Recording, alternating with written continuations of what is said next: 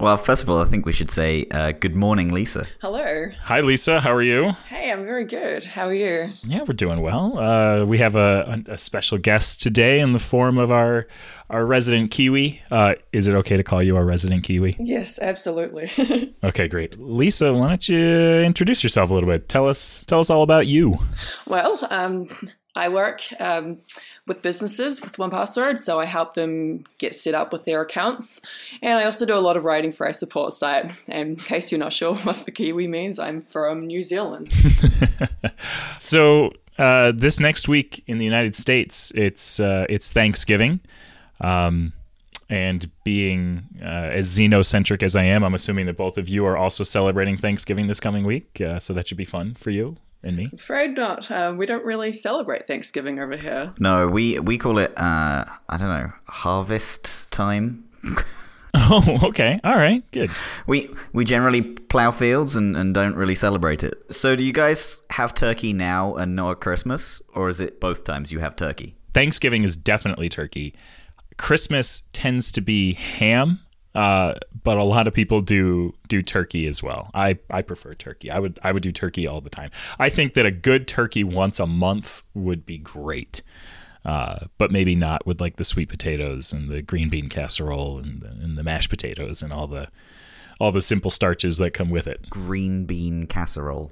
Oh yeah, have you not had green bean casserole? No. How does that even work? You take a can of green beans and you dump it out. And then you take a can First of all, a canned vegetable casserole. You've named two things there to destroy food. Okay, so you take a can of green beans and you dump it out in a pan, and then you take a can of cream of mushroom soup and you dump that out in the pan, and then you take a can of fried onions and you dump that out over the top of it, and then you bake it for like a while, and then you serve it. That sounds awful. I am speechless. Like, the British get a bad rap for food, right? Yep. I get it. We, overcook meat most of the time. But to take 3 canned foods and put them in the oven and call that a meal, I mean, that's a stretch. Look, you're going to have to take it up with the Native Americans from the first Thanksgiving. I mean, they had cans, of course. That's why we celebrate, right? Yes. We're celebrating the canned food industry that the Native Americans brought you. That's correct. Yes.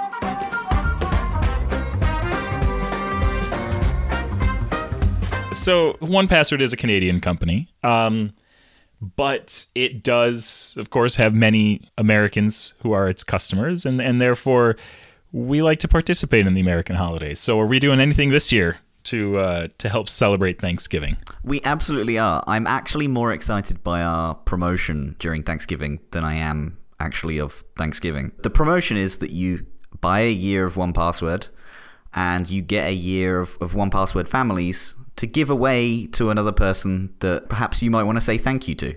Wow, that's a really cool promotion. I like that a lot. That's our very own BOGO, a buy one, give one. That's very cool. You know what we should do? We should have like a whole episode where we talk about like how to set up a 1Password Families account and sort of how to get going.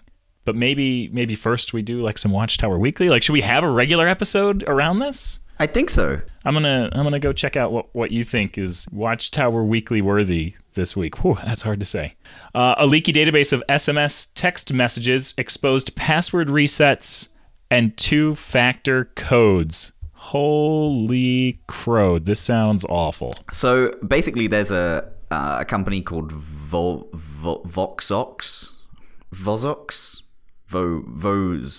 Yep, nailed it. So they had this server, and the server wasn't protected with a password. Right? That's the big thing here that's kind of crazy. So a Berlin-based security researcher came along, and it didn't take him long to find stashes of text messages that had user's phone number and their account reset code. And this was used by a load of companies. They found a password in plain text sent to a person with the Badoo thing, which is like a dating app. There was Booking.com. Their partners and stuff were sending like 6-digit 2-factor codes. It's super messy. Fidelity, Google, Federal Credit Unions, Amazon. There's a load of these companies, and I can't believe this hasn't been found sooner. Wow. This is unreal. Yeah, for the moment, it's just a little bit more of a dig at two-factor via text message, which is already, controversial in most security people's minds. Actually, I don't think it is. I think that they universally agree that it's a bad idea. Okay, it's universally seen as a bad idea then. Among the security professionals, for sure. Yeah, and I think, this is probably a reason why. Yahoo even sent some kind of keys via text message that would allow you to get directly into the account.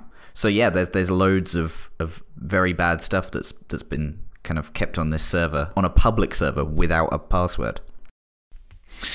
All right, so I want to step back just a little bit here to make sure that everyone is up to speed. So when you create an account somewhere online, usually it's with a username and a password.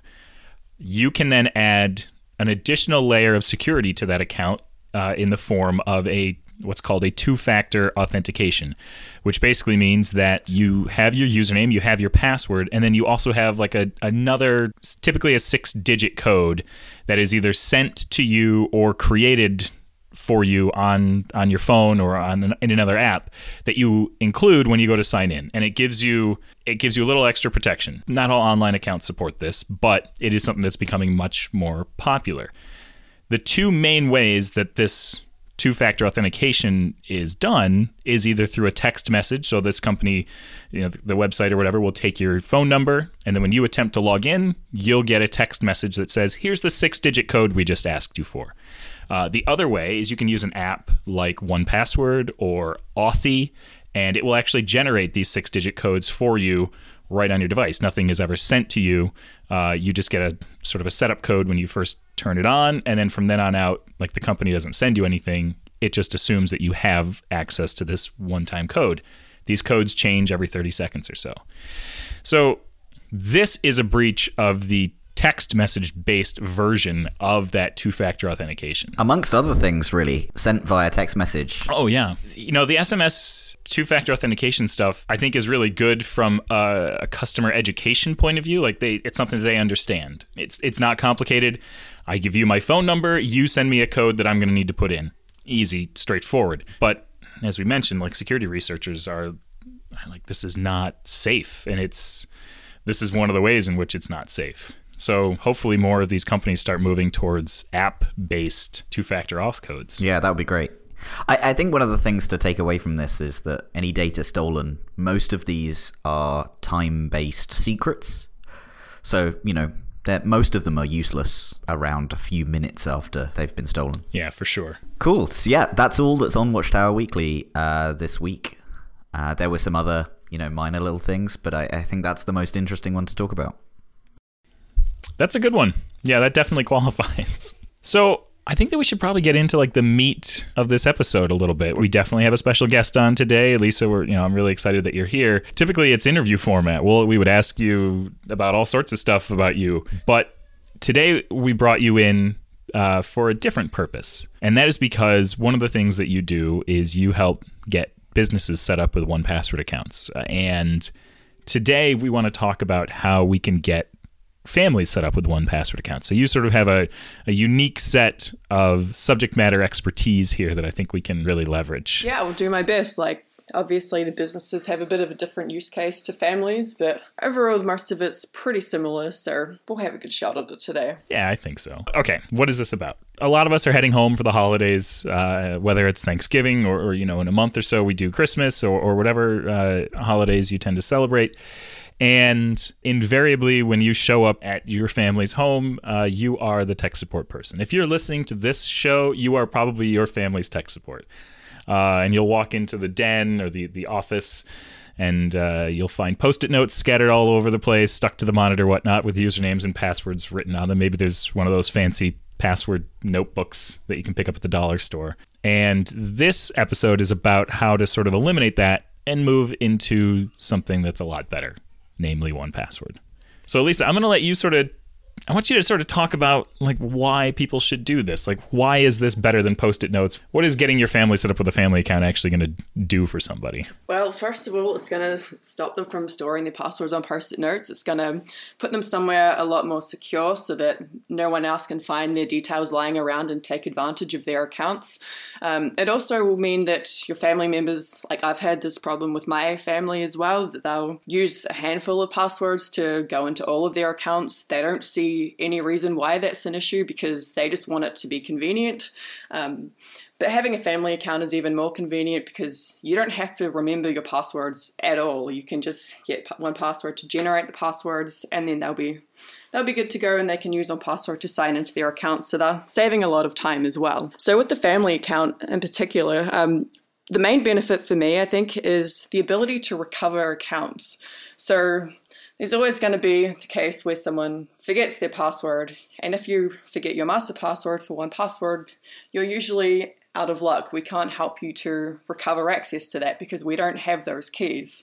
But with a family account, we've given family organizers the ability to recover access. So if a family member ever does lose access to their account, you can help them get back into it and use all their passwords again. It also means that you can share items with other family members. So, for instance, things like your wireless password, Netflix, anything you're going to need to share with other people in the family, you can just put that into a shared vault within your family account so everyone else has access to it.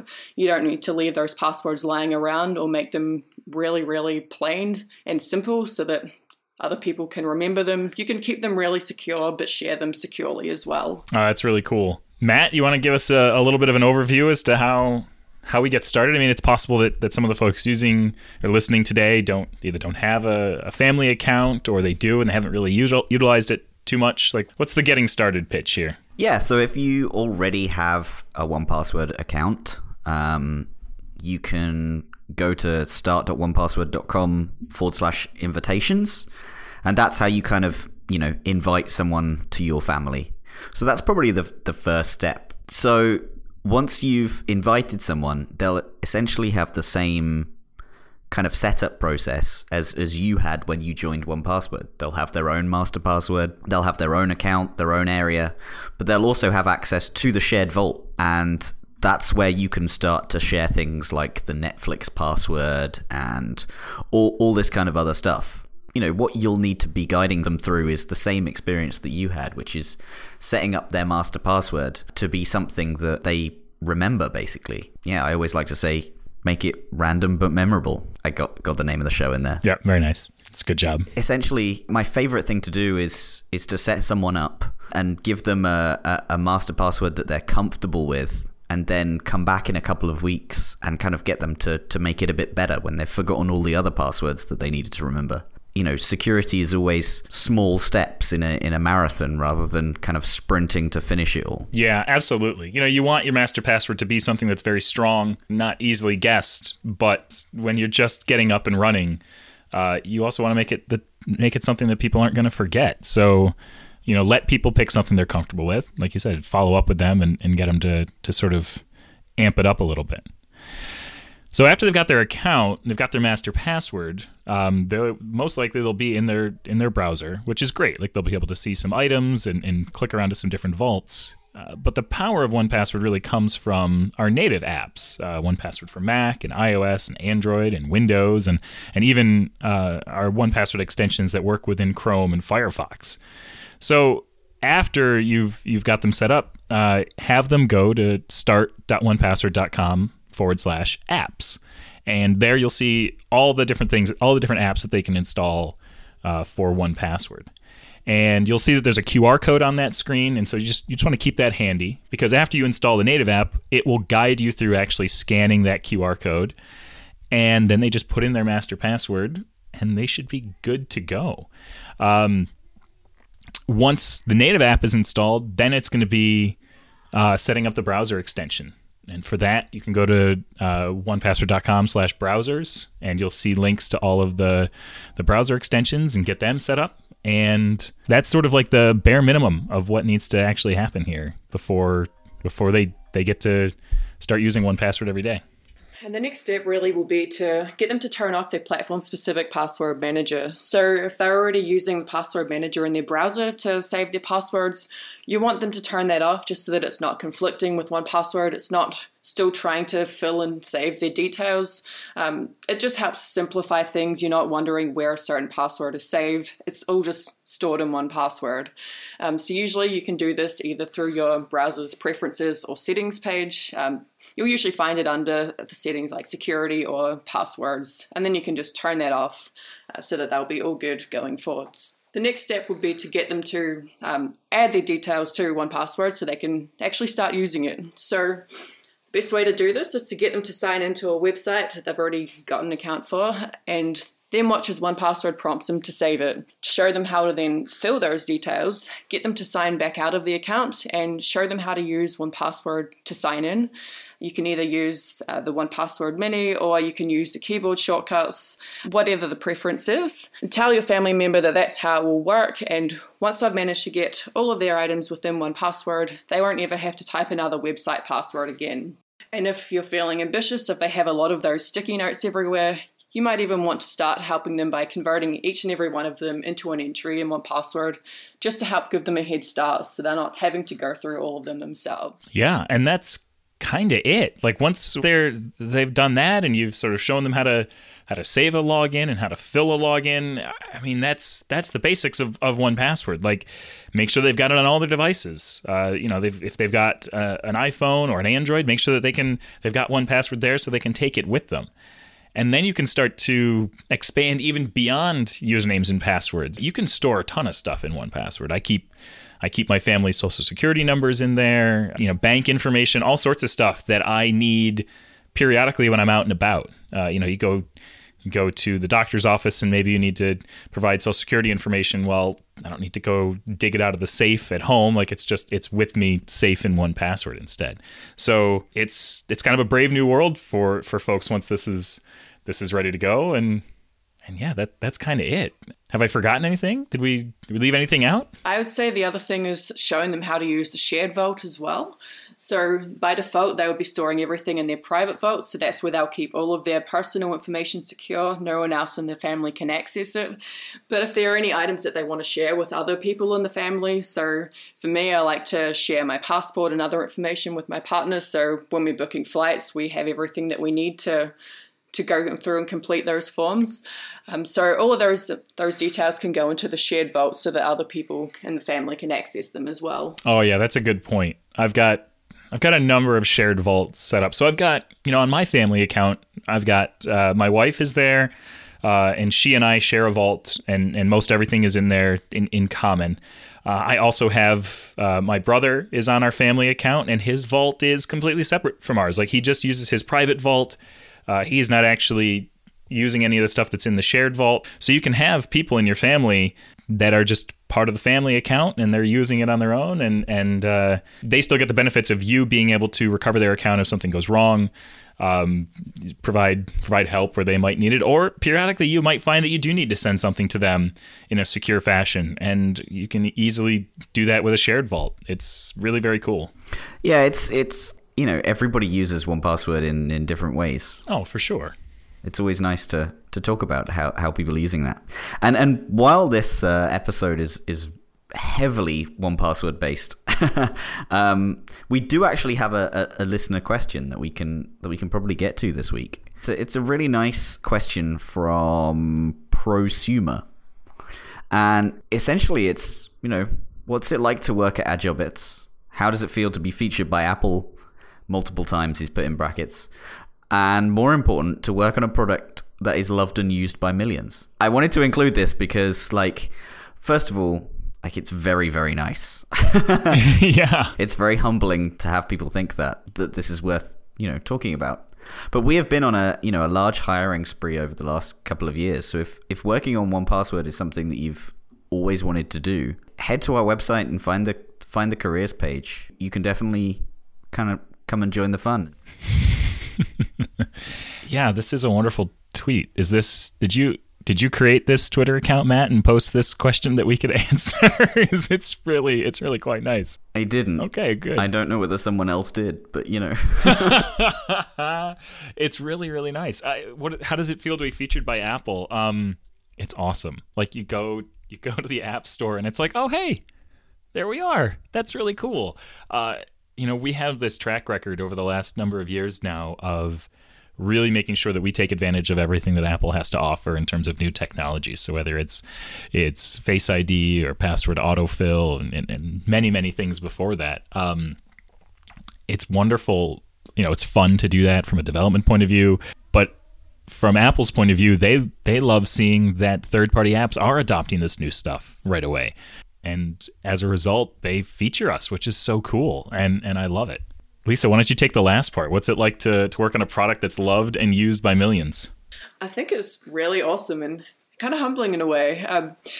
Where I am in New Zealand, I don't really see a lot of 1Password users every day, but when I've been traveling, so I was over in Canada and the States recently, and so you'll be talking to a lot of people. I was at GopherCon as well, so you're really getting to see those customers face to face, and they're really telling you how much they're passionate about the product. They really love using it, and it's just such a cool feeling to know that something that you're working on has such a positive effect on so many people in the world. Yeah, when we were at Apple's Worldwide Developer Conference over the summer, of course, it just there's a higher concentration than normal of 1Password users there, and so just having people be like, "Hey, 1Password, you guys are great," and you're walking down the street it's an awesome feeling. Like you're on sort of this high all week, it's a lot of fun. Awesome. So we do have a place name this week, and I think it might be better than the Welsh clan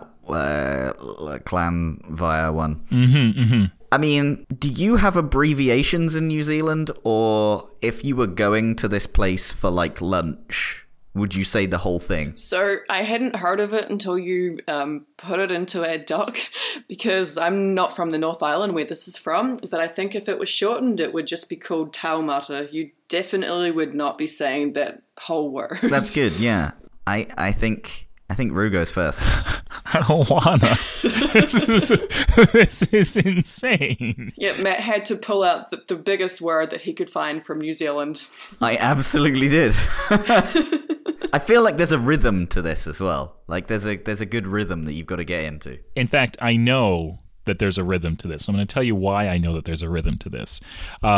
So when this place was being named, as you know, place names, it's a very standardized procedure. There's always a person that has to read the place name aloud, and another person who writes that down as it's being dictated to them.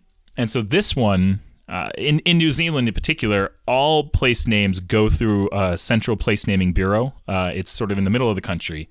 And as Lisa mentioned, this comes from the North Island. And so what was happening is that while this was being phoned in, there was actually in the background a traditional Maori haka going on. Now, this is a ceremonial dance.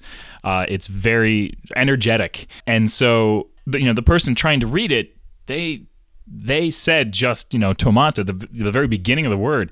But in the background, the person who was transcribing it all, they picked up the rest of the haka that was being chanted.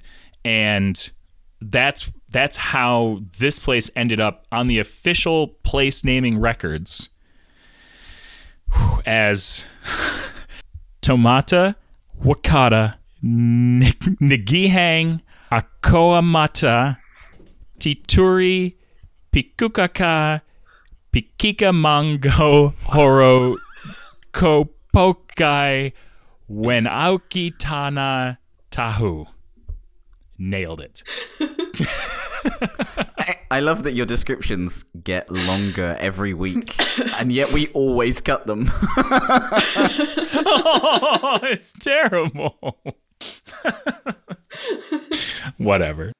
Okay, I'm gonna give this a go. Taui meta hawaka tangi hange awayu atue mata pokai when you are kaitan at tahu. You inserted an apostrophe that replaced like the entire middle section of the word. You know what I tried to do? I tried to listen to a YouTube video and then say it after they did. That's called cheating, by the way. Yeah. So congratulations. I hope you feel good about yourself. Lisa, do you have an official pronunciation for this? I won't say mine's official because I won't even pretend that I'm really good at speaking Māori. It's been years since I have had to speak it, but I will give it a shot. Taumata whakatangi hanga koau tama tia turi puku ka piki ma anga horo nuku per kai whenua kiti nā tahu. Wow. Yeah, that's great. Yeah, that definitely had a rhythm to it. Yeah, for sure. I think that you kind of blacked out for a minute and just chanted that and then came back to us. I think is what just happened. Oh my gosh. Well, listen, I hope that you've enjoyed this episode. I hope that you've gotten something from this episode. Lisa, thank you for joining us today. It was very great to have you here. Thank you for having me. Happy Thanksgiving, everybody. Happy Thanksgiving. Happy Thanksgiving. Love you, Roo. Love you too, Matt.